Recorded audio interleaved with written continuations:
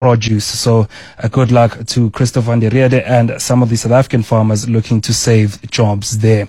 And today, of course, on the market, the JSE rebounding from those losses on Thursday and Friday. We speak now to portfolio manager at Old Mutual Investment Group. The Money Show. The markets.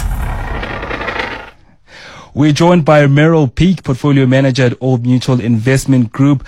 Meryl, just an overview of the JSE today, those resources shares surging today. What was, the reason for that? Because of course we know commodity prices aren't that high right now. Indeed. Good evening, Matteo, and good evening to your listeners. So the JSE up a bit today, around the 2% mark, and looking across the sectors, you're right, resources by far leading the pack today, up almost 4%.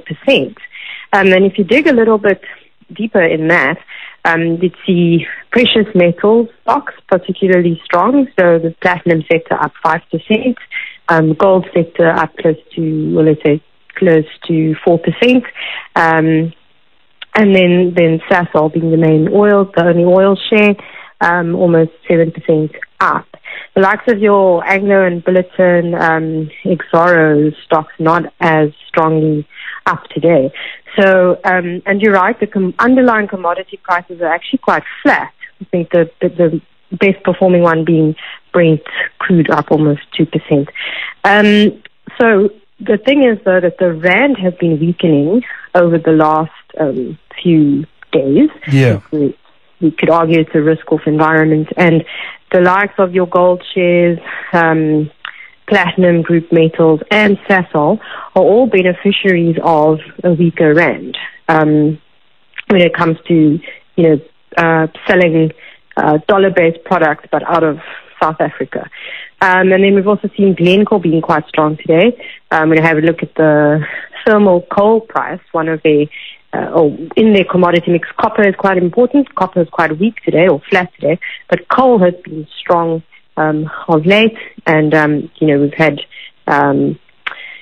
news flow out of the EU of firing up or unmothballing, recommissioning coal-fired power stations, and we're seeing a resurgence of demand for coal at this time when supply is still somewhat constrained, and the flow of coal out of Russia is being disrupted. So I think those are some of the drivers: a weaker rand benefiting some of the local commodity producers, and then here and there pockets of strong commodity within the energy space.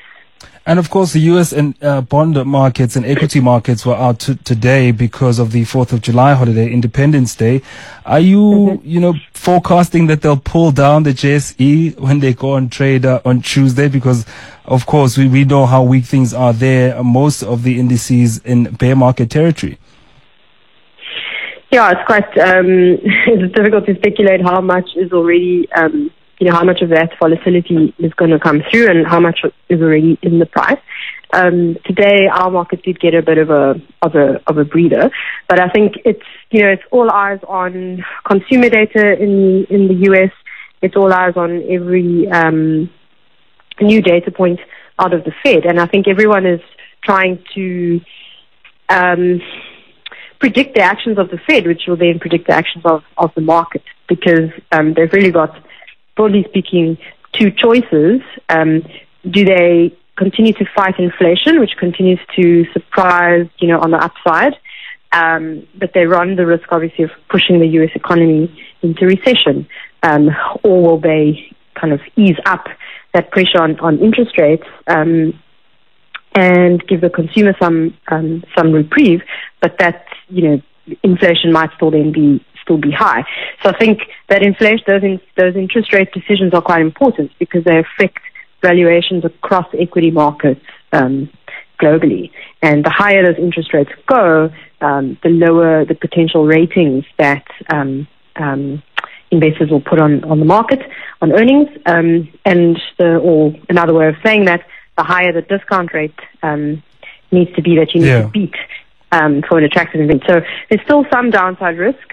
And I suppose in real terms, your earlier speakers were talking about, fuel price, energy prices. This is happening globally. It's not just South Africa the Eurozone probably has a worse problem than we do at the moment, although they do not have load shedding. And the US, has the same. So these things have yet to really play out into company earnings and to see how companies can offset some of the costs or not. So there's potential downside pressure on earnings.